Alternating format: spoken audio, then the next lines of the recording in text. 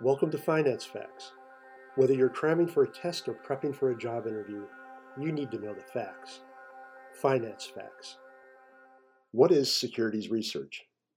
Here we go. Securities research is an excellent topic that many investment professionals undertake. So, of course, we're going to talk about it. Securities research is a function carried out in the financial services industry.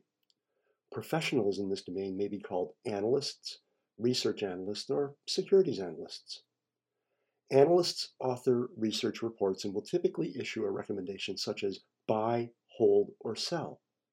They may further refine their recommendation by suggesting investors overweight or underweight a specific asset.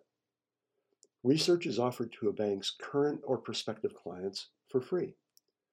The research is categorized by the type of security, as well as whether it is buy-side research or sell-side research. Securities research may further focus on specific industries.